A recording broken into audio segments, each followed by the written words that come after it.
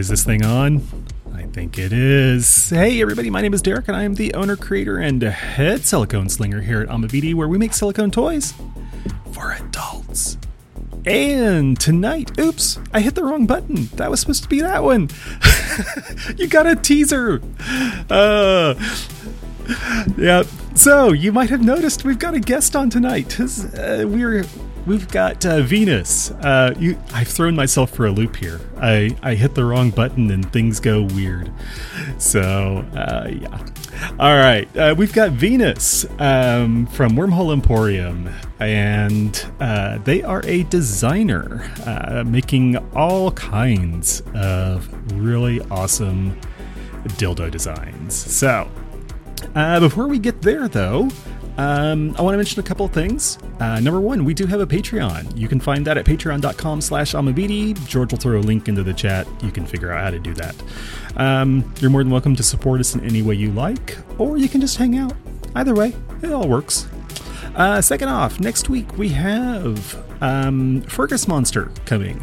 And the only reason I'm mentioning that right now is because I got to remind everybody that that one's going to be at a different time. We're going to be doing that, I think it's at 3 o'clock Central Time. Fergus is not in the United States, so there is a time zone difference there that's going to push us into a little bit different slot during the day. What else is coming up? Then we've got more folks coming up, but I'll make sure I mention them as we go along. We've got George in the chat. She's manning the keyboards, and she will be collecting all of your questions as we go along. Sometimes we'll work those in as we go, but we'll make sure that we get all the questions answered as best we can. Now then, what else? Couple of disclaimers. Number one, if we mention anything, any products or any services or anything like that, any other companies, we're not sponsored.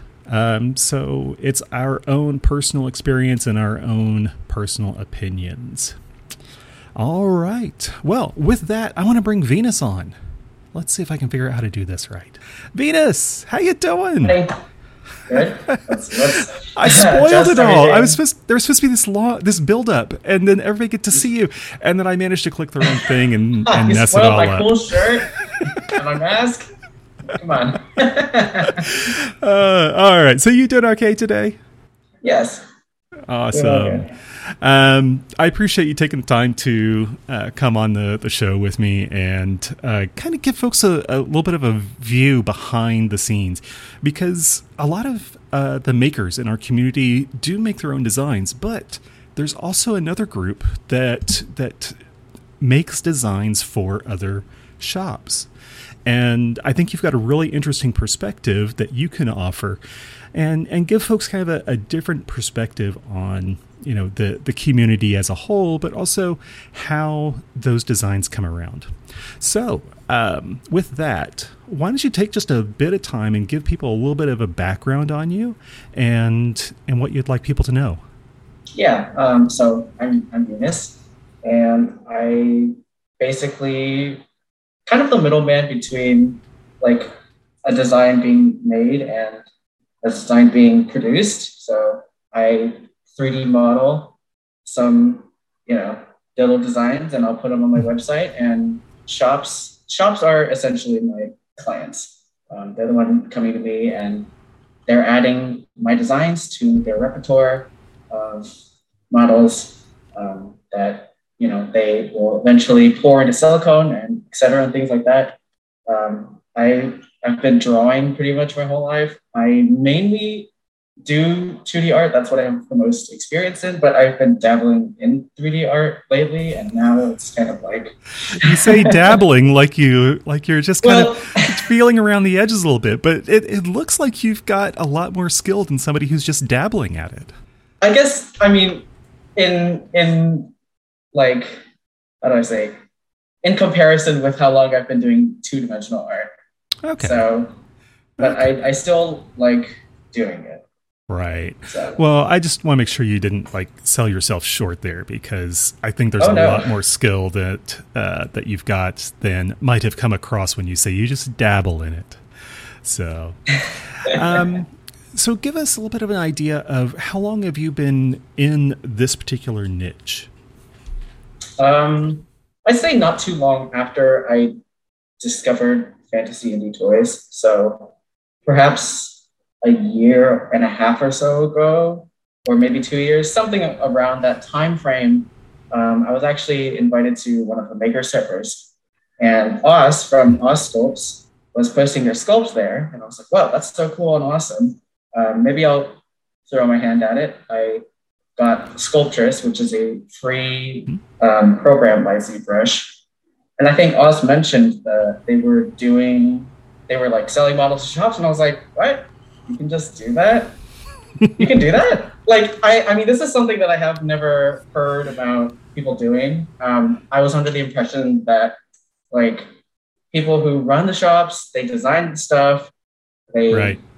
they're doing all of the operations basically. So I was under that impression, was like, that's a really interesting, like, what are the chances, right? What are the shots that a shop would just pick someone else's model up? I mean, I had known that Paladin Pleasure Sculpts Jupiter was picked up by somebody else, like designed by somebody else. So I was like, okay, maybe there's maybe there's a chance here. Yeah. Well, you mentioned Paladin, and we've got Linda in the chat. And yes, I see. The comment is the talent and skill is insane. So Thank you've you. got a fan there. And Tipsy Teal Otter says some awesome designs. So yeah. I interrupted. I apologize. You mentioned Oh, no. Paladin, and I wanted to make sure that we didn't overlook that the fact that you've got some fans here. I think later down the line, when I was getting more involved with like community stuff, I was talking to Frost. Shout out to Frost, which is funny because I was talking to them, and he goes, I was actually the one who gave Oz the idea to sell models to shop. So it's kind of this funny little chain reaction. But I didn't meet him until later. But the first sculpt that I put out was Mollusca. That was the very first one. I have it. This guy who now belongs to Chilla Fantasy. Right. And, hold on. There we go. This is the one. So it's like I posted this on Twitter, and I did get a message by Chilla Fantasy, but I also got emailed by ShopDad from Pleasure Forge. Yeah. And I think at that moment, I think I kind of lost it. I was like, oh my God. What? Because I got an email from ShopDad saying, hey, I really like this design. Is there any chance that we would be able to pick it up? And that was like totally unheard of for me. I was like, what? Pleasure Forge? Right. You serious? That's crazy. Yeah. And while we're talking here, I will be throwing stuff up on the screen. Hopefully I can manage to, as we reference something, get it up onto the screen so people can see what we're talking about here. But I will do my best. It's but so that was weird seeing... I'm sorry. I was going to say that's the Mollusca. Yeah. Yes. It's so weird to me seeing this, one of the very first ones that I made, and comparing it to some of the later ones down the line. And it's like, wow, I made a lot of progress in the first couple of years. But I got back to ShopDad after it was sold to Chilla Fantasy. And I was like, well, I have a couple of other sculpts on my website if you want to check it out. And I guess he took a look and was like, wow, let's buy a whole bunch of them. It's like, what? That blew my mind for real. Right? Yeah, so the three that initially got, that Pleasure Forge got, Hydrochroma, Bomelia, and Halicore, these guys right here. Okay. So these are those guys. And I really do think, I don't know, I owe Pleasure Forge a lot because it was publicity, but just for well, it sounds like you found a really good match in that, number one, Pleasure Forge folks are awesome. Kristen and ShopDad are both awesome folks. But it also sounds like there was a match between your style and theirs. And that was just almost like a match made in heaven. Well, I know that they did. I mean, their catalog was mainly Dungeons and Dragons stuff. I mean, stuff that is I mean, I guess canonical maybe to the handbook and the lore and etc. So these kind of pre-established characters, monsters, and I wasn't completely sure whether my sculpts would fit in because they're not, I mean, explicitly inspired by Dungeons and Dragons, but I guess they expand to sort of fantasy in general. So yeah, I suppose it worked out like that. Well, before we go too far down that path of working with other shops, give me an idea of why you got into this. What was it that drew you in and didn't let you go? I don't know. That's a difficult question to answer. If I'm going to be completely honest, I think at the very beginning, because a lot of my website and terms and process is kind of lifted from Moss Sculpts. When I saw their website, I was like, wow, this is so professional. This is so like put together. I borrowed their like price range system, but I also did borrow the please give me a silicone copy of my design. And okay. I think a year ago when I was starting, I was like, I can get my own design as a real thing. Right?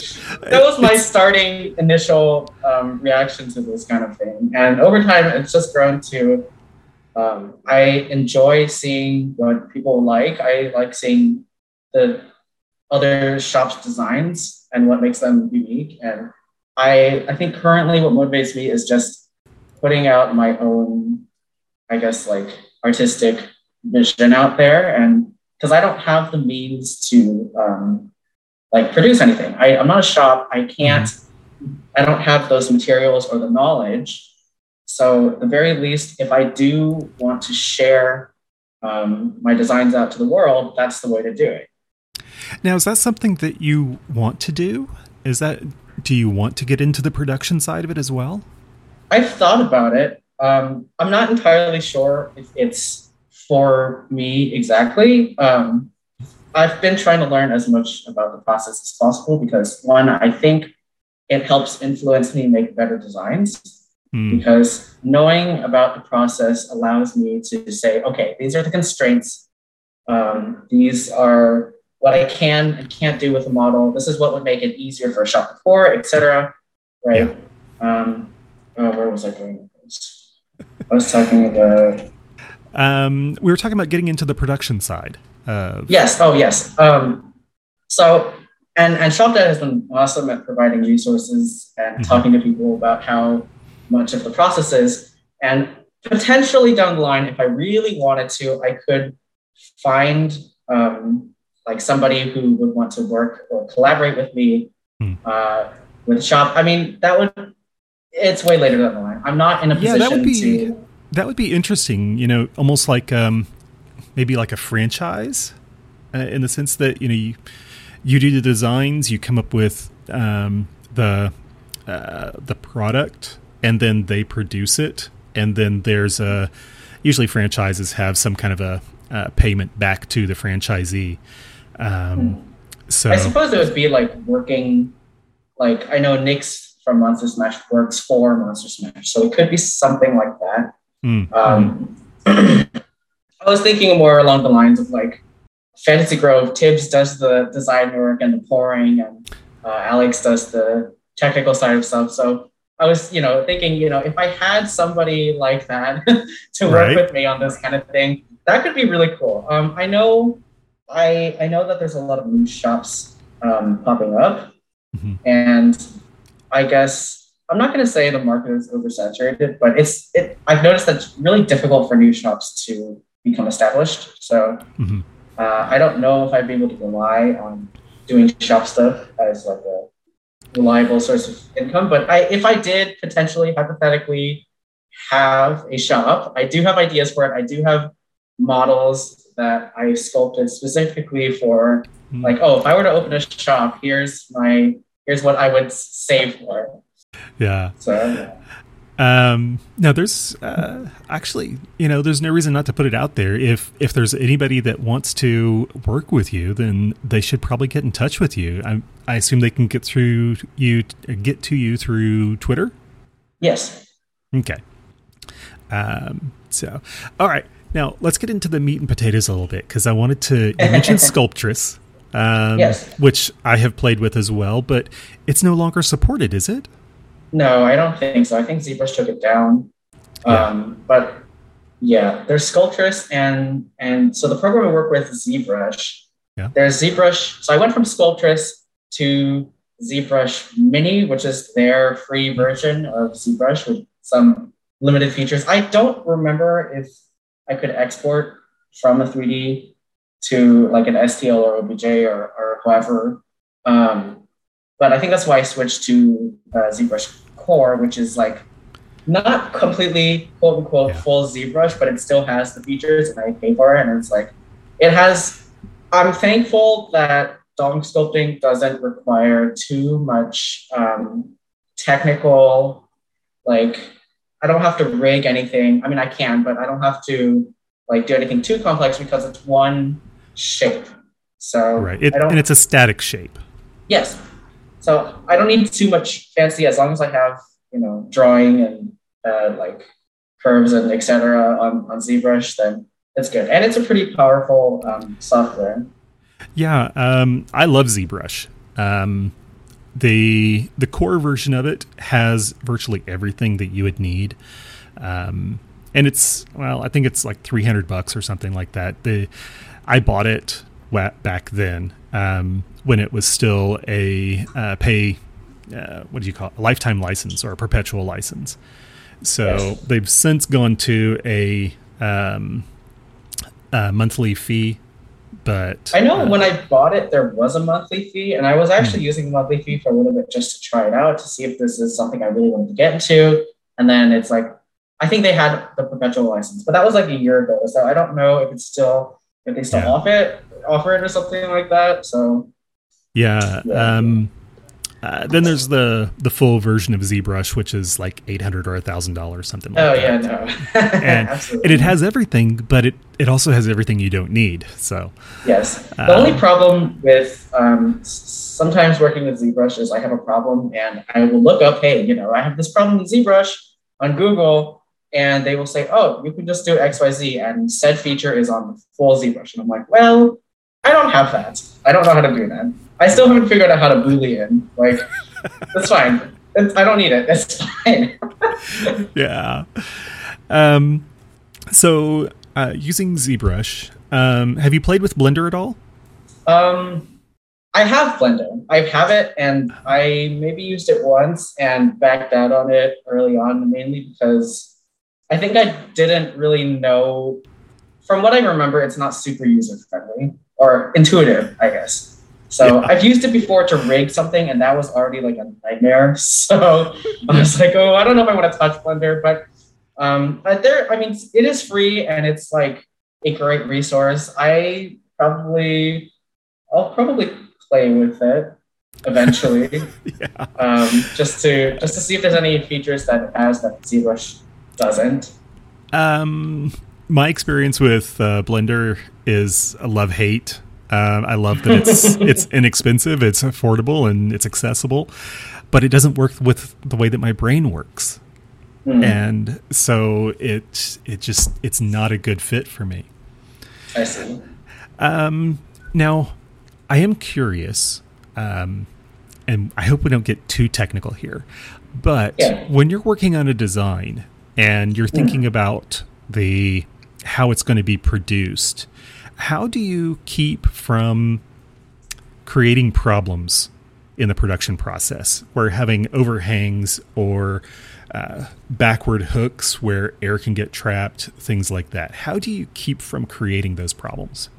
I think it's mainly just one, from the actual design process itself, where I start with a sphere and just stretch it. And it's like, it's not particularly, there's some things that I know where it's like, don't have too much of an angle over, or don't have little hooks going downwards. Because I see too many small protruding details.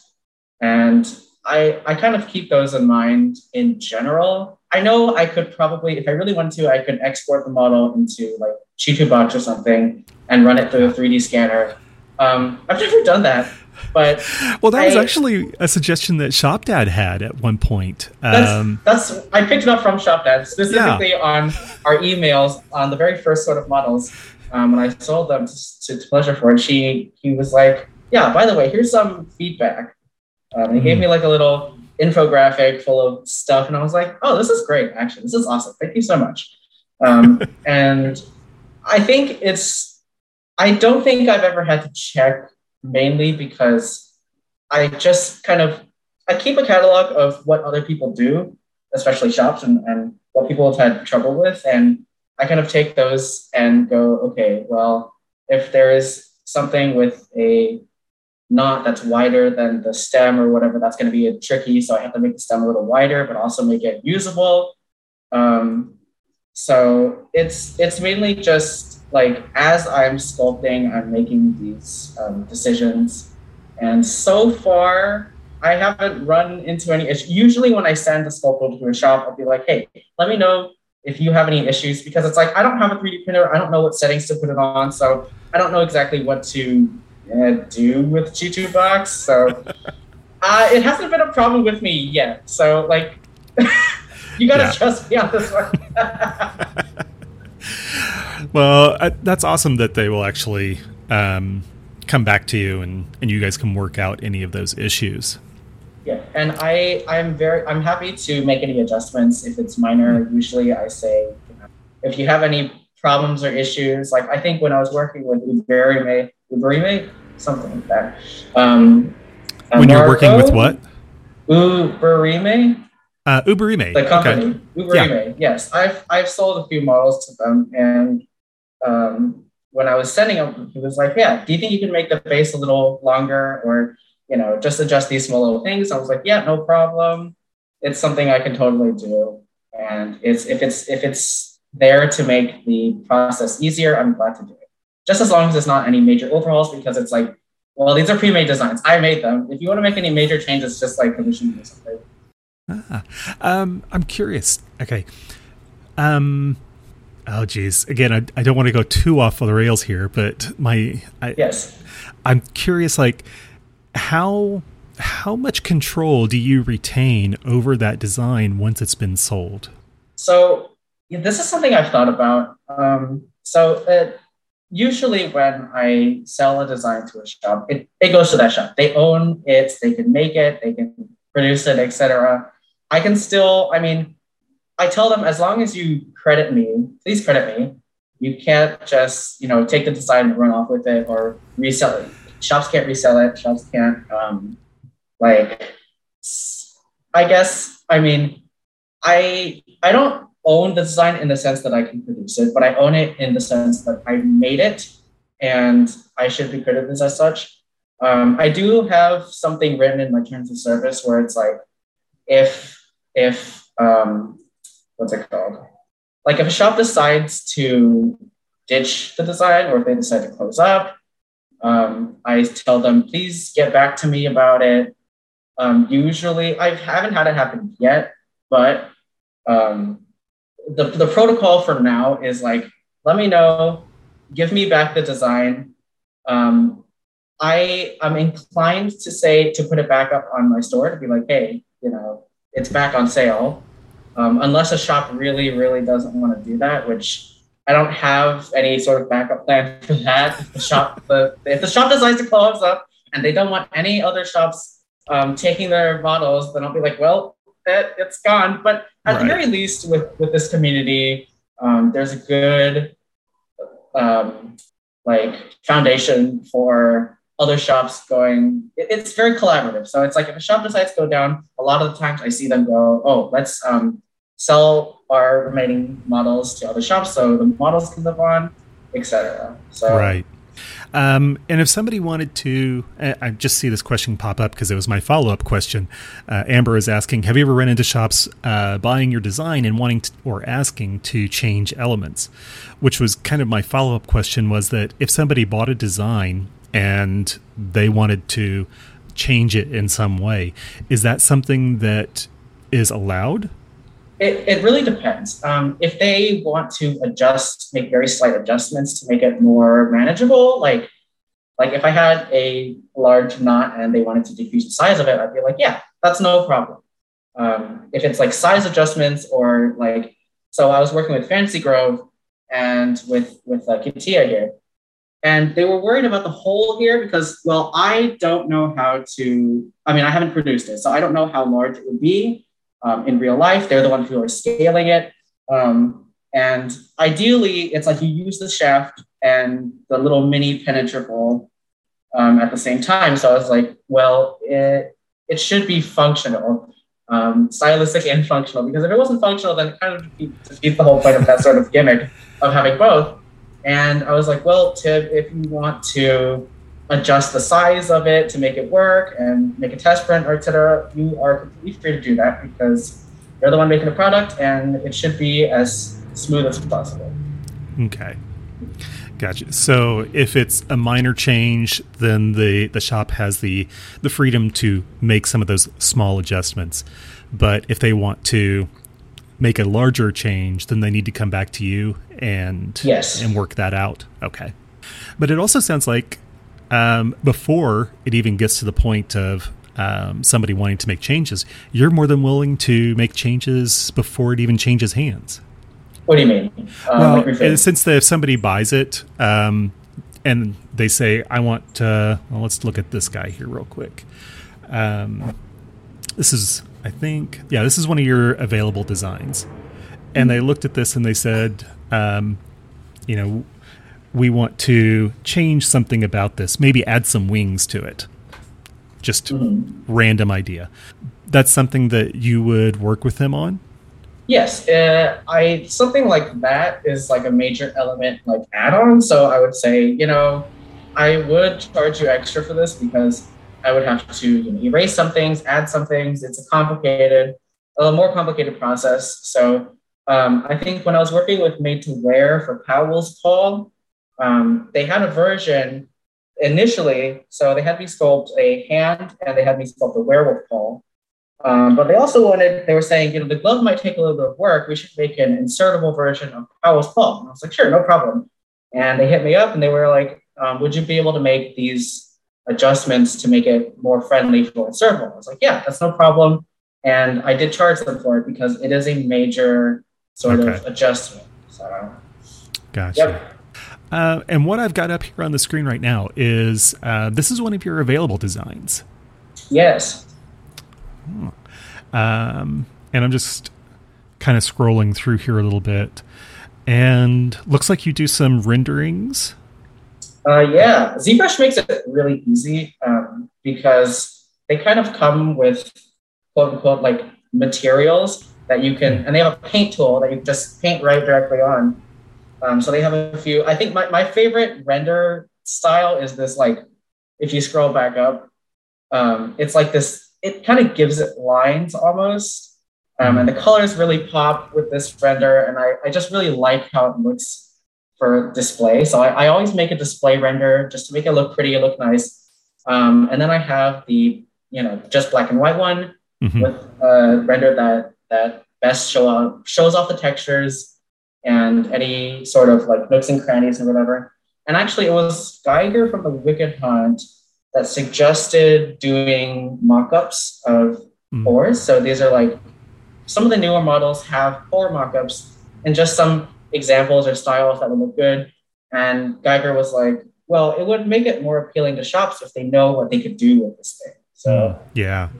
Now, before we go on, I want to remind everybody that we've got Venus from Wormhole Emporium, and Venus is a designer who is creating dong designs for makers and folks who are producing toys. George will be gathering questions. I need to make sure I keep up with that because I've kind of got so many questions. Yeah, I keep seeing them go by, but I'm like totally into the conversation, and so I haven't been paying attention to anything else. But we were just talking about some of your designs that are available. This is one, and then we've got the urchin. Tell me about that one. Yes. Oh, I just really like sea urchin. I like how they look. I like eating them. And I was like, well, because the yellow part of the urchin that you eat is the gonad. So I was like, that'd be kind of fun to incorporate into this design. And originally I wanted this like very subtle ribbed kind of texture that they have. And then I ended up just adding texture on the whole shaft. Um, Yeah. I think I'm most proud of the core samples. I think I just really like how things look on it. If you scroll down a little bit, Yeah. I Yeah. really I and the thing that I like doing, I just like texture. I just like putting, and this is true of my 2D art as well. I just like putting as much texture as I can onto a piece of work, just because it's fun, and also because like it's difficult to design simple things because people notice things more when they're smooth. If you have a very plain design, any sort of like bumps or imperfections on the surface is like noticeable. It's And very unforgiving. it's difficult to make something visually simple. And I think the most simple design I've done so far is this one for Uberime. Uberime. It's like Hmm. this smooth, curvy, there we go, sort of thing. But this is about as simple as I've gotten. Uh-huh. And it's like I enjoy making them. It's difficult. It's also difficult to put a lot of creative input into this because I mean, the simpler you get, the more you have to consider the functionality of it, how people are going to use it. Not that I don't with the more complex design, but with the complex ones, I get to play more with like motifs and details and just the stuff and things that make a particular sculpt unique. Now this one looks a little bit chonky. Oh yeah. I think that one.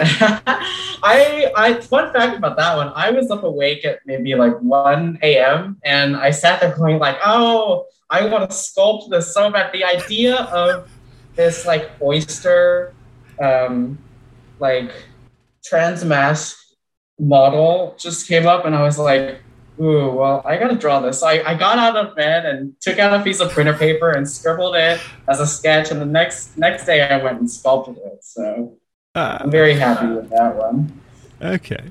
Bat asks, do you or would you create a model for a shop or a person who commissioned you to, or do you think it would be too constricting to your creative freedom? It really depends. So I do have model commissions open. I have done a few commissions. Happy Hole Toys, I have done quite a bit of work for them. They're awesome. They're amazing. Um, and uh, I think I have a few. So if you click on that tab, 3D model commissions, Uh huh. I have a few like tiers or like levels of. So Katia wasn't a commission, but I just showcased it for the process anyways. Um, I have a process where it's like I will sketch it first, I will draw it. It'll involve more like time, but it's way easier to change things if it's a sketch first. Okay. And then it's like I will translate it as best as I can to a 3D model. So there's the feedback level there. And then there's a custom design from prompt if they want something a little more like if they don't have a completely solid vision of what they want yet, or if the shop has a sketch and they want me to do it, I was like, yeah. Like for Happy Hole Toys, they commissioned me to do Sasquatch, which is like one of my favorite ones. It's great. I love Sasquatch. Let me make it bigger. There you go. I made it bigger. Made it bigger. There's Sasquatch, and their guidelines for it were like, well, we want something humanoid. We want something with a little bit of fantasy in it. So there's like veins and ridges on it. There's a like very slight swell. We want texture on the balls. We want and they brought up Bad Dragon Echo as an example of this like slight humanoid fantasy thing that they were going for. So that was the type of commission from a prompt where it's like, so that allows me a little bit more. I guess it depends. I've been trying to rework the system because lately I've been finding it easier to fix things if it's still in the sketch mode. So I can tweak it better to how a shop is happy with. So I may or may not in the future just eliminate the prompt-based one because I found that sometimes with the prompt-based one, I will make something and the shop is like, well, we want this adjustment or we want this adjustment. And for me, the longer a round of feedback goes, the more difficult it is because I tend to make sculpts like in on the get-go. Like I will just go at a sculpt until it's done, or it's like in chunks, but it's like and this goes for regular commissions too. And this is just my personal experience with commissions, but and obviously since the shop is like paying for a commission, they deserve to have this level of like, you know, they're paying for it, they should get what they want and envision for it. So it's not too big of a deal. Maybe in the future I'll provide like I'll make 2 to 3 revisions, and then after that it might be a little extra because it's just more work and time on it. But yeah, I'm always happy to do commissions for shops. I love doing it. And it means a lot to me that a shop would reach out. Like they like my designs enough to reach out to me to custom make something. I'm like, wow, that's awesome. Yeah. Well, I've got a couple of comments here from folks. I want to get through those real quick. Linda from PPS says, I love that 3D artists want a copy of their own designs cast in silicone. It's always fascinating to me what colors and patterns the artist pictures and wants for their model. And then Tibbs said, there was a comment. I thought Tibbs had a comment. Nope. Shop Dad said, Venus has knocked it out of the park with all of the sea life sculpts, but when are we going to get more bugs? I'm working on a bug right now. I have a work in progress that I posted on my Twitter of like a bee, like mouth with the tongue on it, because bees have fun tongues. And I guess it's like, I haven't seen too many bugs, because the bugs that I've seen are grubs, a lot of grubs, people like that, because it's like, it's a fat sausage shape. It's pretty intuitive for a dog, but I guess maybe it's the same reason why I don't see too many robots, mainly because like insects are segmented, and those kind of segments are a little difficult to achieve in 3D sculpting. But I think I've been having good luck so far. So when the sculpt is done, I will definitely post it. Okay. Frost asks, seeing a model go from digital to physical is magical, and the experience of holding your own designs in your own hands is a really wonderful one. It's like unreal to me. And I hold some of these and go, I sculpted this. This is crazy. Like, what? Well, Frost followed up with, do you have any sculpting or design goals? Are there any particular skills you want to improve? I definitely want to try to make penetrables, because I haven't done those yet, and people enjoy those. And I'm like, well, I mentioned before that I don't know how to Boolean in ZBrush. And so far, all of the advice on ZBrush about Boolean is for the full version. So I go, well, either I'm going to have to find somebody who can Boolean on ZBrush Core, or screw around on Blender to see what happens. So that's something I do want to do, because then that just opens up the door for more concepts, more fun stuff. I think a good like medium between, you know, penetrable and like insertable or like grinders. The newest, I finally did design the grinder, and it is with Gelatinous Creations right now, which is awesome. Very happy they picked that one up. But there is definitely an influx of grinders in the like, at least in the design side right now. It's just like a new type of toy that a lot of people are getting into, which is awesome. But it also sets up the challenge, and this goes for any sculpt, of like how to make a sculpt distinctive from what other people are doing. Especially when I see people like Frost and Sion putting out awesome designs, and I go, man, that's so cool. I want to make something like this, but I don't want to look like I'm copying them, obviously. You know, and I guess, I mean, I feel bad for saying this, but it's almost like a competition. I'm sitting here going, ooh, how do I outdo them? not to, you know. Well, I mean, but it's all in good fun. Yeah, I mean, there's definitely room there for friendly competition, but it also drives us. It helps us evolve. Yeah. And was this the grinder that you were just talking about for Gelatinous Creations? Yep. Okay, gotcha. All right. Now, I want to get back to my questions because there were a few. And I'll remind everybody, if you do have questions, drop them in the chat. George will get them to me. Storyteller asks, do you plan on offering 3D printing as well after the model is sculpted? What do you mean? Like, I believe they're asking is about providing a 3D printed model. I see. I personally could not do that because I don't have a 3D printer. Okay. So that is not a service that I can provide. The most I can do on that front is, well, I sculpt something and I send it to somebody who has a 3D printer with STL or OBJ. Lately, a lot of shops have been getting masters from ShopDad. I was going to say. I think the other day, not to spill any secrets, but I think ShopDad posted something not too long ago about sending masters off with Fantasy Grove. So there are some fun things coming their way soon. Yeah. It's almost like there's this, it's almost, and this is going to be me getting philosophical here, but it went from a community of individuals to a community of folks who support each other. Because like you said in the beginning, we were all making our own designs and all doing our own 3D printing and, everything from start to finish.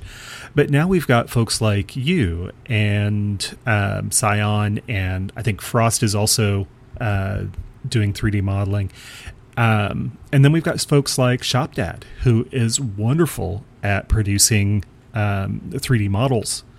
So, I'm sorry, the 3D prints, I should say. Mm-hmm. And so it's almost so cool. Yeah, and it's almost like we've got this community that's come together and we're all finding our own little spots where we can help each other. Yeah.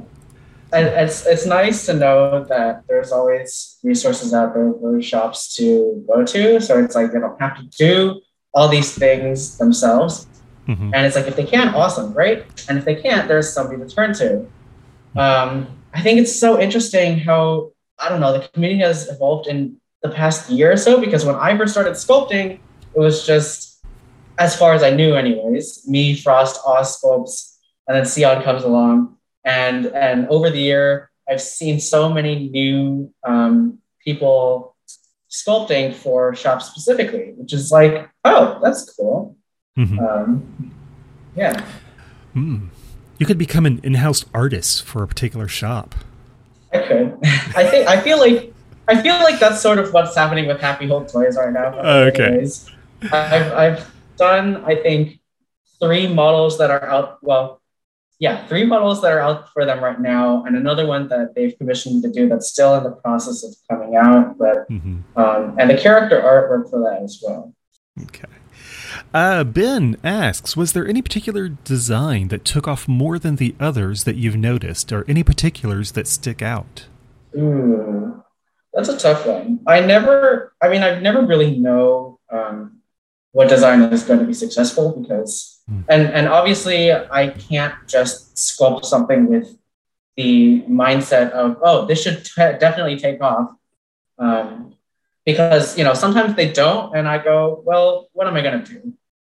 I can't really do anything about it, and I might as well just be setting myself up for disappointment or keep expecting that. There's some designs where it's like I post it and they get snapped up immediately and I go, okay, awesome. Or I have multiple shops asking me about the same design. I think when I sculpted the turtle maw, because people love maws and people love detail. So I think it's in the sold models tab and it's gone to made to wear, but that one did get quite a bit of attention. I had multiple people asking about stuff. I've noticed that people like detail, which is great for me because I love sculpting detail. So maybe it's just a product of sculpting what I love and people picking that sort of thing up. There it is. That's the one. Yeah. Very happy with that one. So there's that. Yeah. There's a model from, this one has a very interesting story. I posted this guy up on Twitter once, and I personally really like it. But I don't think it got too much attention on Twitter, which I was like, okay, that's fine. But somebody reached out to me and was like, can I pay the fee for this model? And they weren't a shop or anything like that. So I was like, okay. But they're essentially offering to pay the fee for a shop to pick it up, and the shop could pick it up for free. And I was Okay. like, oh, that's very interesting. I've never had that offer before. So I told them, I was like, all right, I'll get back onto you if I find a shop that would like to pick it up. So I contacted the makers Discord. I was like, I have a very interesting offer. Does anybody want this model like for free? Because somebody else is going to pay for it. And Loot Cake Toys, it was so awesome, reached out to me and was like, yeah, I would love to take this. So we coordinated. It took a bit of back and forth between me and Luke Cave and the person who wanted to pay for it. And it all worked out. So, Gotcha. yeah, that was a very interesting sort of experience. Well, here's a question from Tibbs Yes. from Fantasy Grove. It's kind of in the same vein. What's your favorite model you've created, and are there any that have yet to sell that are a favorite and you hope will sell soon? Ooh, I need to scroll through my website for this. It's really difficult to say what my favorite sculpt is. I think in terms of sold designs, I would say like I enjoy the ones that I put a lot of time and effort into. There's one particular one that I sold to Naughty Toy Box, Echo, which is like they commissioned me to do this crazy octopus head. Like the tentacles are the shaft, and the head is like it's got texture, so it's like a little grinder sort of thing. Um, but I am really happy with that how that turned out. I didn't think I'd be able to pull it off. I did. I really like this one, Oros. If you stop right there, Yeah. this twisty sort of one. It took me a little bit of finagling to get it right, but and this one hasn't been picked up yet. And yeah, I'm very happy with how that one turned out. I did sculpt like I didn't sculpt them two shafts. I sculpted one shaft and then just like started carving to make it look like there's two shafts. Gotcha. Yeah. Now, this one is very different from your other Yes. that we've seen so far. This is very different. Yeah, I mostly go towards organic textures and organic inspiration, but I know that people like robots, so I think there was a sketch page that I did full of Packer designs, and I sculpted a few of those Packer designs. Actually, I do have a few Packers here. This one is Okay. I have to make sure it's in the camera. This one is Basque from Made to Wear, the first Packer that I've ever designed. And there's this one, which is like a tongues, teeth, and eyes eldritch sort of thing. Yeah. This one is Amon from Wyvern's Fault. Yes. And that one was done on that sketch page. But yeah, there was a bunch on there. And one of the more popular ones that people gave attention to was the robot. And I was like, okay, I'll try to sculpt this robot. Very difficult because a lot of creases and sharp angles. And I go, oh, it's got to be perfect and polished. But I'm happy with how that one turned out. Ishtar 137, who was a guest on a couple of weeks ago, follows up in this same vein that we were just talking about. Do you keep coming back to certain motifs, or once you recognize one, do you work with it to see where it goes to try new designs? I think overall, I like aquatic. I love like marine sea life sort of. Like, because a lot of sea life is like invertebrates. That's where I draw a lot of inspiration from. Tentacles, slugs, etc. There's this Metros, which is a scorpion. Is that one? That one's a scorpion. I forgot about that one. Bug adjacent, right? But yeah, I just really like taking inspiration. Like I like using textures and visual motifs from animals and creatures and the like. And yeah, I like doing bumps and ridges too that I've noticed. A lot of them have that sort of like creases and stuff just to make it feel more like, this is a part of a thing that could be alive, right? So I like having that sort of aspect to make it feel like, yeah, this is part of a bigger thing. Right. I was just stopping on this one because this is actually interesting. This is a bundle of Yes. looks like a squishy to go along with it. Yeah, so I sculpted the squishy first, and Danny from Woodward's Vault was like, it would be kind of cute if you did it with the tail only as like an insertable thing. I was like, that would be really cute. But it'd be weird because it's the exact same tail essentially on like a bigger model. And I was like, well, it'd be kind of weird if one shop bought the squishy and another shop bought the tail. And I was like, well, you can't separate them. So I do have it as a bundle if the shop wants to produce both. So there is that. Okay. Let me get back to my questions here real quick because I want to make sure that I get to all of them. Tibbs was asking, and by the way, we've got tons of folks in the chat, and I want to say thank you to everybody who has been throwing questions at us because it's a way to make this conversation just so much more interesting. Because I've seen Bat, Amber, Ben, Tibbs, Linda from PPS, Shop Dad, Frost. I mean, there's just been so many folks who've been throwing questions at us that this is just freaking awesome. Tibbs follows up with, do you enjoy doing the artwork along with the sculpts when that happens? Absolutely. Yes, I love doing it. A lot of the sculpts that I do, not all of them, but some of them do have, like, if I'm sketching them on paper, I'll also sketch, like, a character design to go for it, like, just for fun.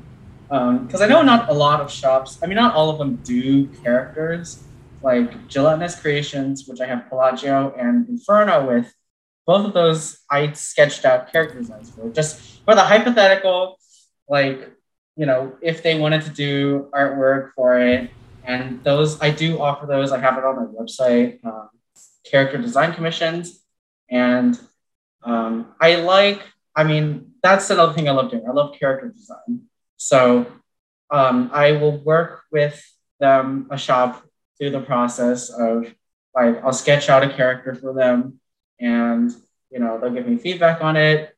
And like, if you go to the character design commissions tab, I think that's where there is some of the artwork that I've done for shops. So that one was for Niatori. So like the process is pretty much the same for all of these. I sketch out a character, they tell me what it looks like, and I get the design first down before I actually pose it. I go, here's the pose. What do you want for the background, etc. And I've actually learned a lot because I don't usually, backgrounds are not my forte, but doing these has like helped me practice how to do backgrounds essentially. I mean, I'm very happy with how they turned out. So there's also, it's just giving me more experience with doing more polished, finished pieces, etc. I love doing and it doesn't have, I don't have to be doing the artwork for the model, which I offer it. I go, hey, if you buy a model from me and you want the artwork, please let me know. But I am also happy to do like for Niatori, I didn't design the model, but they still wanted to get artwork done for it, so it's like no problem for me. Gotcha. Shop Dad is demanding to see the designs that you have been squirreling away, the secret designs. I think I've posted them on Twitter. I think most designs that I do, I will at least post a work in progress of it on Twitter. So I don't know where they are right now, and I didn't have them prepared with me today. Yeah. Oh no! Did we lose Venus? Oh no! Oh, I'm back. Okay. You clicked on the wrong thing. Maybe. No, I don't think I clicked on anything. I think I just froze.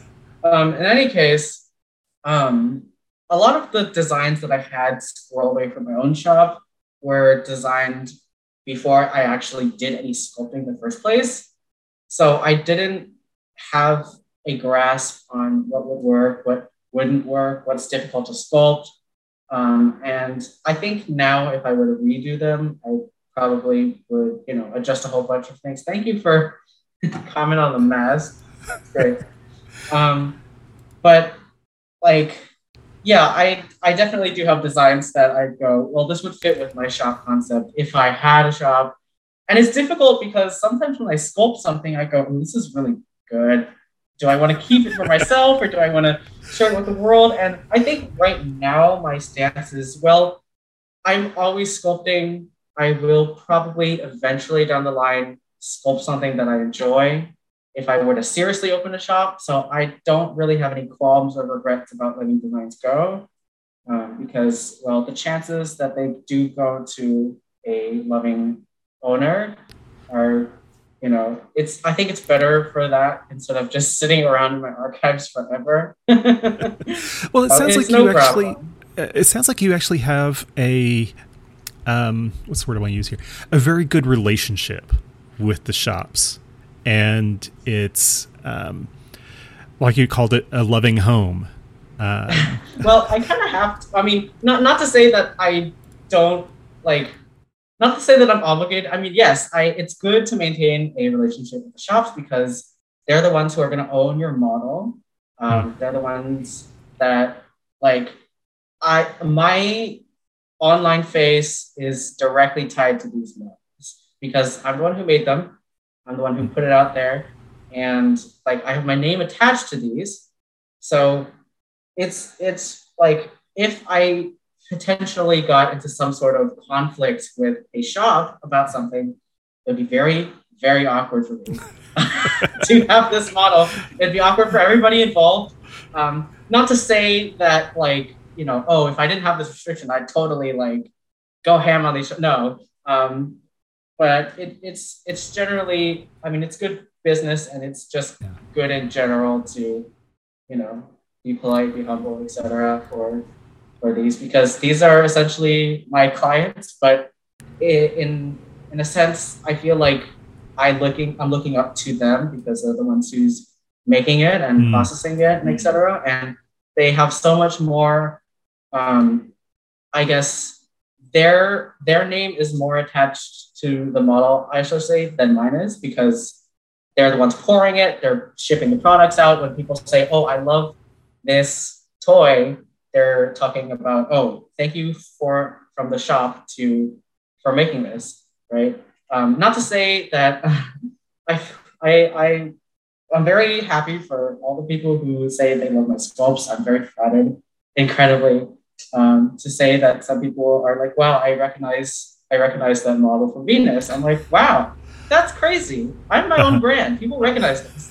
That's crazy." Even though in my head I'm like, "Okay, this is the shop's now, right? Hmm. They have it. Yes, it's still my.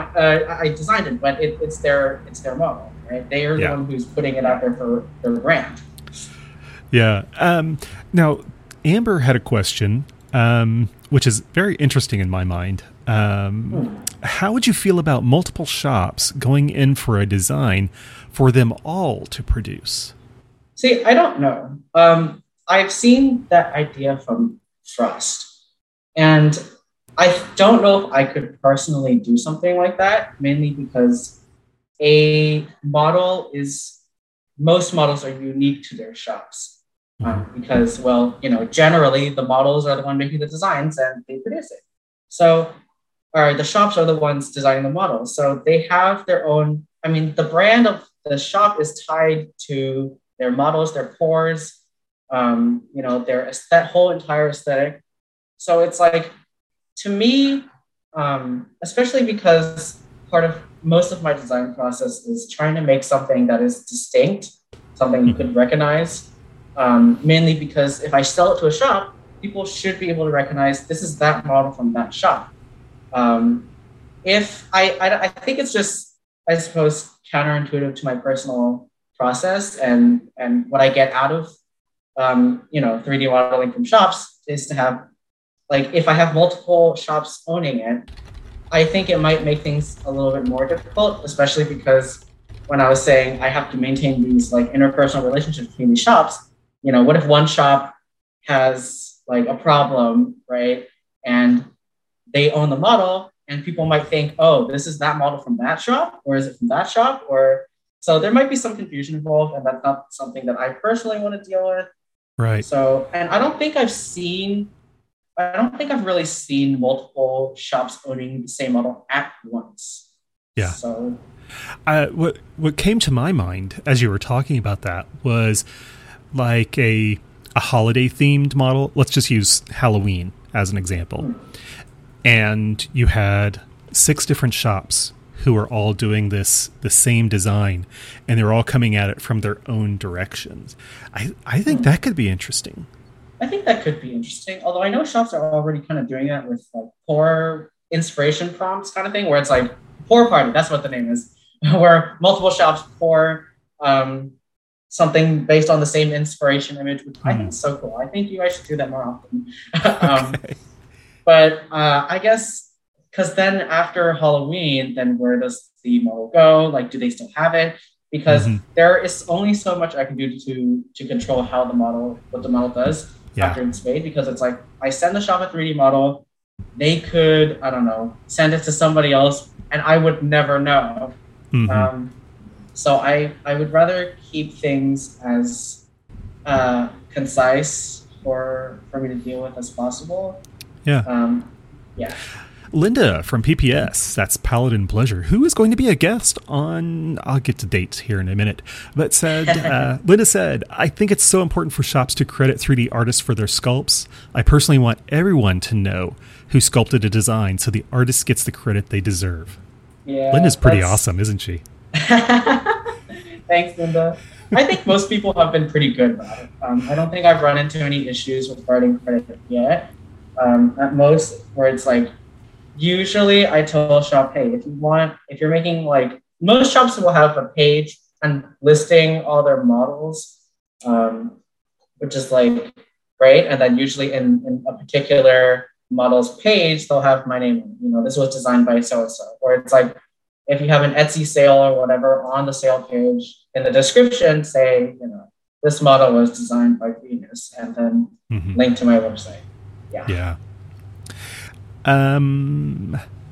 Have you done any official collabs, like your name and the shop are equally on the banner of that creation? I don't know. I mean, I'm not sure how that's different from a shop commissioning me, because if a shop would say, hey, want to collaborate? Yeah, or like Linda was saying, making sure that the 3D artists get the credit that they deserve, even if it's just in the product description. I see. Yeah. I mean, I'm not sure how that would be too different from a shop commissioning me, because there's that same level of feedback. If a shop wanted to, I mean, I guess it really depends on the level of engagement with it, because if a shop like totally sketched something with full detail and was just like, please translate this to 3D, I could be like, yeah, sure. And that's like a completely different process than a shop going, here's some ideas. I want you to interpret this idea. But yeah, I don't know. I've never done like an official collaboration, but if there's any shops that would be interested in that sort of thing, then I'm all ears. Yeah. So how long does it take you to go from concept to the final sculpt? I think it really depends. Like with the oyster one, I came up with the sketch right there. Sometimes I will sit down with my sketchbook and just doodle a whole bunch of different designs, play around with textures, shapes, whatever. And sometimes I'll be like, well, I really like this thing from this sketch. Let's sculpt it. And then there's also, I think in the earlier, when I was first starting out, a lot of my process was, okay, let's go directly to the 3D program. Let's start, screwing around with shapes and textures and see what comes out. And that's a lot. A lot of my early sculpts were like that.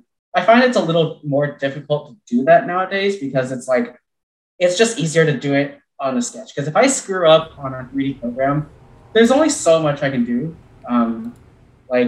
I think with the twist, before when I was looking at the twisty model, it was originally, I was like, okay, I want it to have one shaft that splits into 2 shafts. That was my whole goal in mind. But, as I kept doing it, I was like, well, this is not really working out. I have to rework this. So I ended up going back to the drawing board, literally, and sketching out quite a few. And was like, I really like this twisty one. That's way easier than, and something like this would require a lot of pre-planning beforehand. So I couldn't just improv it, you know? Mm-hmm. I guess it depends. Like if I go into a sculpt with an idea in mind, oftentimes I might get too caught up on it. But sometimes, but if I open up the program and just go, hey, let's just see what happens. Yeah, I mean, sometimes I might end up with something cool without any concept in mind, and then I attach a concept on it later and go, yeah, that works. That works out for me. Yeah. I will do this last call for questions from the audience. So if you do have any last-minute questions, get them into the chat so that George can get those wrangled and to me. I mentioned this a little bit ago, but we have Linda from Paladin Pleasures coming on October 2nd. And in between now and then, we've got Fergus Monster, who's coming on the 18th, a week from today. And again, that one is going to be an earlier show because of time zone differences. Kizu and Friends is coming on September 25th. And then Paladin Pleasures on October 2nd. And then we get into October and we'll start getting some stuff scheduled. I've got some ideas. Who would you like me to bring on the show? I'll put you on the spot here, Venus. Who would you like me to bring on the show? Definitely. I don't know if what their schedule is or if they have the time, but I really would love to see Happy Old Toys on here. Mainly because, well, I've worked with them. They're an awesome shop based in Seattle, and I have a few of their toys, and their finish is awesome. And I would love to hear them talk, honestly. Okay. I'll make sure I get them into my list. After Dark Creations. I'm not sure exactly what this question is, so you can approach it however you like. Sure. You may have answered this, but would you do characters? Would I do characters, as in like character designs? That's what I'm hearing, but you can take that as you want. That's what I'm thinking too. Yeah. Unless the question was like, do I sculpt people's characters? If the question was that, I think it would really depend. If it's somebody's like personal, like original character. I mean, to an extent, all shop characters are like, yeah, this is my original character. Mm-hmm. It just happens to be like, you know, marketed in the shop or whatever. I think I have had, I mean, for 2D art, on 2D art side anyways, I've had, you know, clients approach me going, hey, can you like design a dong for my character? I'm like, yeah, dude, yeah, that is so fun. I love doing that. I will give you like a sketch page of like 3 or 5 different ones and you choose whatever. They're so fun to do.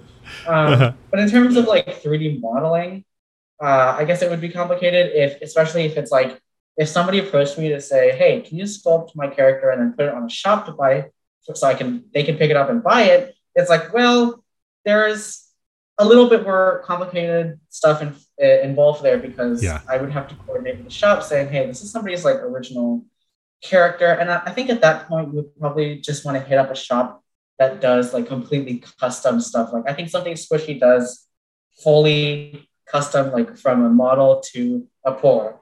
So I would not be the person to hit up for that kind of thing. Right. Storyteller asks, do you have any spooky designs planned for October? Do I have any spooky designs? I don't have any in particular that I'm working on right now. I mean, I want to finish up the B Maw, but there is something releasing very soon, hopefully, that it's in my Sold Models tab. I'm not going to reveal it yet, but like it's very appropriately fall, autumn themed. And I did the artwork for it as well, and I'm very happy with it. So please be on the lookout for something coming out soon. I'm not sure when, but it's soon. You're teasing us. Oh, yes. And one final question from Linda from PPS. I noticed almost every model you sculpted has a name. As someone who has trouble with naming, I wonder, do you come up with the names first or the sculpt first? Definitely the sculpt first. Okay.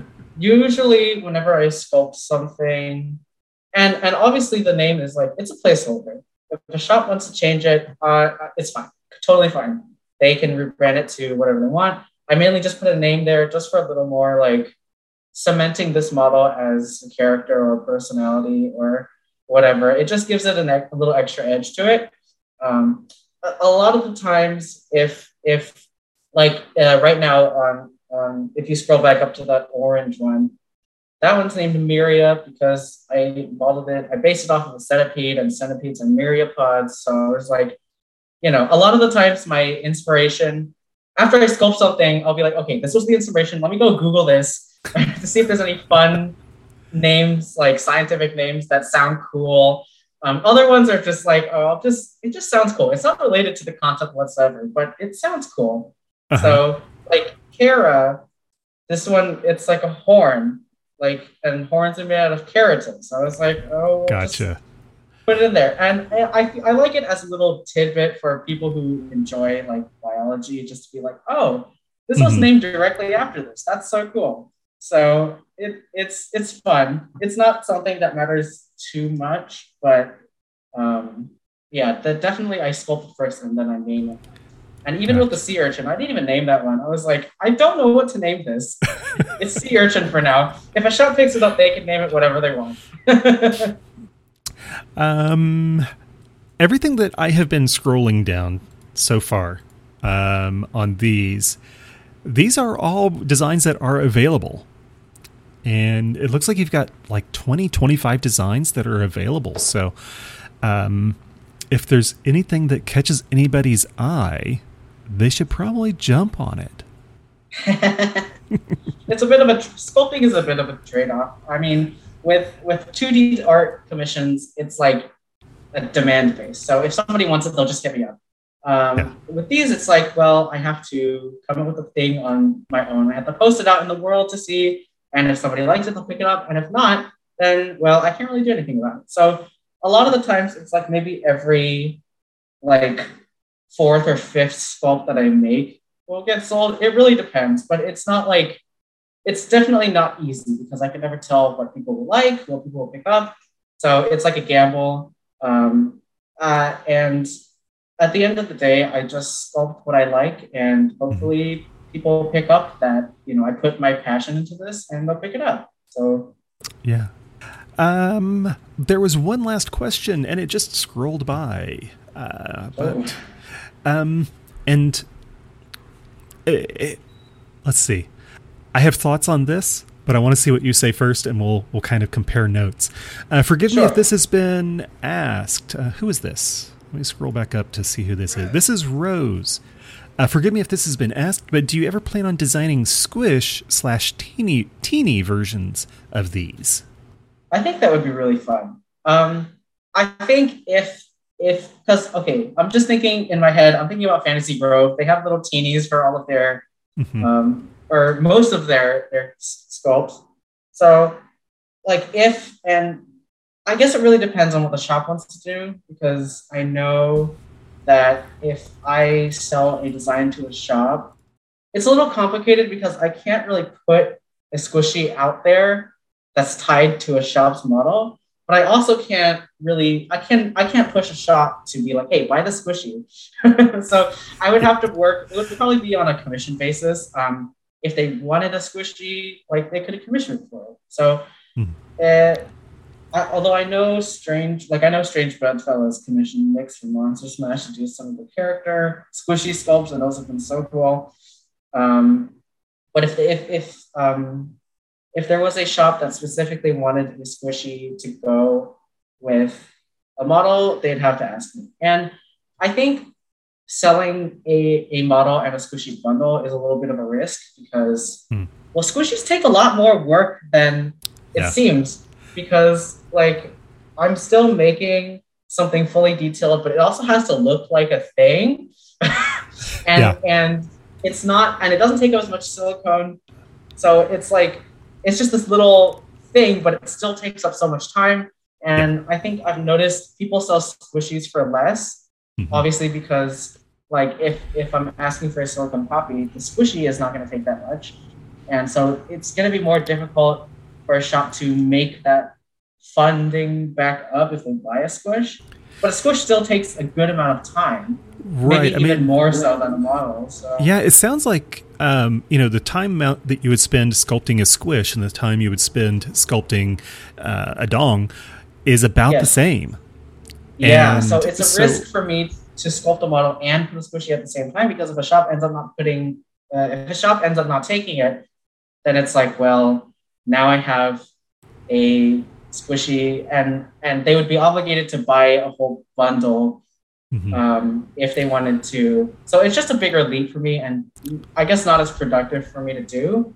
But in the future, I could probably do just standalone squishies, see Yeah, what happens. I don't know who would buy them yeah, because, yeah, it just depends. Yeah. yeah. I don't know that the time, effort, and money balances out.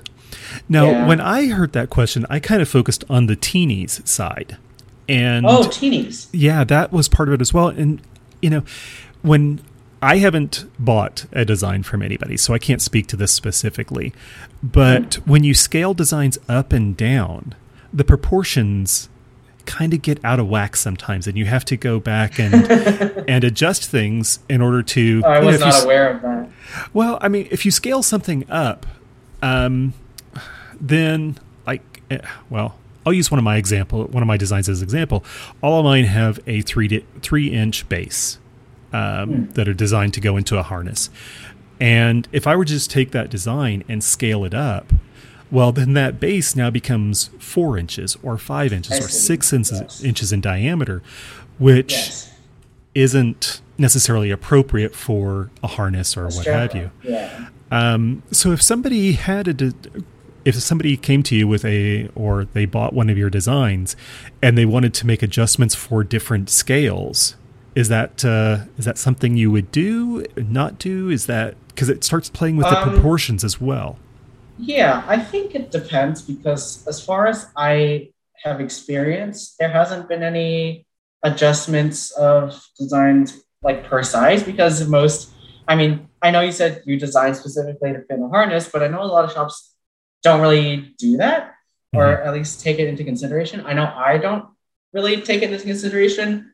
So um, I guess, and that kind of goes back to sculpting the sculpting design process itself because it's like I want to make something that should be relatively efficient. So I don't want to make the base too big or too small, or because sometimes I see bases that are too big, and I'm like, okay, that's going to be a lot of silicone probably. Right. Um, And when you but I scale think something for up, that yeah, base gets scaled up as well. And yes, that's a lot of silicone, hmm, which then goes into affecting the price and things like that. yeah, I think it really. I mean, if I were I guess it's just not something I've thought about really. Okay. Yeah. It's not something that's crossed my mind, but I'm sure, and I should probably get into the habit of sculpting the base and the shaft separately because I just do it all in one shape. But if I did it separately, then I'd be able to easily adjust the base Hmm. to scale. But that's something that I could probably keep a look out for in Right. the case that a shop would want me to do it. So Okay. yeah. We're running out of time, so I'm going to kind of speed round these last few questions. Linda asks, "Do you prefer pre-made sculpts or commissions?" Ooh, I think I enjoy the like sentiment when a shop goes out of the way to commission me. I very much enjoy it. But I think the rush of, I guess, people enjoying the designs that I put up by myself is really awesome because I mean, this isn't my full-time job or anything. I don't rely on this for like, you know, any income, I suppose. But it's just like I don't have to stress too much about making something to tailor somebody else's needs when I can just make something that I like, make something that, I because doing commission work and doing personal work just feels totally different because well, commission work just feels more like work. I enjoy doing it, but it feels more like because I'm doing it for somebody else. I have this obligation. Whereas doing my own personal work, I can do it on my own time. I can Mhm. put as much effort or detail I want into it. So it's just more flexible for me to do pre-made designs. And I am so appreciative of every shop that comes by to pick up pre-made design because I go, wow, this shop liked it enough to add it to the repertoire. That's great. What is playing in your studio playlist? What music are you listening to when you're? Oh my gosh, everything. I basically, I mean, I know people. I've heard people say, no, that's insane. Why would you do that? But I pretty much put all of my liked songs on shuffle all the time. So I will like anything from video game soundtracks to like heavy metal to, I don't know, classic music, whatever. Pretty much anything that I personally think sounds good, which is totally flexible within genres. I tend to like rock and jazz. That's like my forte. But anything goes. So there's a band that I really, really enjoy called The Reign of Kindo, and they're kind of like a jazz rock fusion. They have really interesting rhythms and melodies, and I could ramble about them all day, but in any case, it's like, yeah, I'll just listen to whatever comes on. Okay, that's just what happens. Yep. Now, I'm gonna frame this question outside of the genre that we're talking about, outside of the genre that you're working on. What artists are inspiring for your work? What do you mean, like outside of outside of the world of dongs? So like anything essentially. Yes, anything besides dong making. Dongs. Yes. Oh, I don't know. That's like really difficult. And obviously a lot of my friends that I've made from like 2D fandom artwork, I owe so much to them. But obviously, I'm not going to say any of it because it's like that's linked to my Safe for Work side, and I'm not going to link it to. But definitely a lot of friends that I've made online from interacting on Tumblr or Twitter or etc. So I do have a lot of inspiration. Yeah, well, you did say earlier that you take a lot from the aquatic designs. Oh, yes. Yeah. Let's see. Linda had one more question because she just can't stop. The last 3 questions have been the last question. I know. Does the music ever influence the sculpt? I don't think so because my songs. The metal comes in and you start with all the jaggies. I mean, I don't know. I don't think. I don't think I've ever really mentally taken a note of something like that, but it's like, if a song's like 3 minutes, it's not going to influence my whole sculpt. So it's just whatever comes on. Okay. And we will finally wrap up with this question because I'm going to put it into it. We've been going for a good 90 minutes now, and I want to let you get back to your evening. What does success look like for you? Ooh, I don't know. Like, I mean, I definitely feel a success when I sell a design. That's a win for me. Because, there's still that tension of like, oh, is my design good enough? Do people like it? Right. And obviously, just because somebody didn't pick it up doesn't mean it's not a good sculpt. So I have to keep that in mind. And I think a success also is when I successfully execute something that I've had in my head, and I want this idea down, and I sculpt it, and I finish it, and I go, wow, I did it. This looks great. So there's that personal accomplishment, and I'm not super hung up about whether it gets sold or not. That's like, I mean, yes, it's the whole point of why I sculpt for shops, but it's not like the deal breaker. So. Okay. Well, with that, I'm going to do a little bit of housekeeping. Why don't you take a moment and say goodnight to everybody, and then I will come back with you. I'll catch up with you in just a couple of minutes. Yes. Well, thank you, everybody, for showing up. I'm so enamored that everybody is like, these are all people that I've talked to or worked with, and I'm really glad that this community has come together. It's been such an awesome conversation, including everybody in this. So, and I'm hoping that there's more designers that come up because I would love to hear about them. Yeah. Because as far as I know, I think I might be the first designer to pop up on this stream. So, putting myself on the forefront here. Yeah. You are the first designer that I have had on. So, congratulations. All right, we'll hang thank out for you. a minute, and I'll come back and we'll wrap up. Bye. Okay, everybody, that is Venus from Wormhole Design. Did I say that correctly? Because I think I messed that up. Wormhole Emporium. I did mess it up. That is Venus, a wonderful designer, and somebody I've been looking forward to getting to know a little bit better. I'm just always curious, how that brain works and coming up with designs. I know how mine works, but I'm always curious how it works for others. Now, next week, we have Fergus Monster coming up on the 18th. Again, that is going to be an earlier show. That's going to be, I think, 3 o'clock Central Time.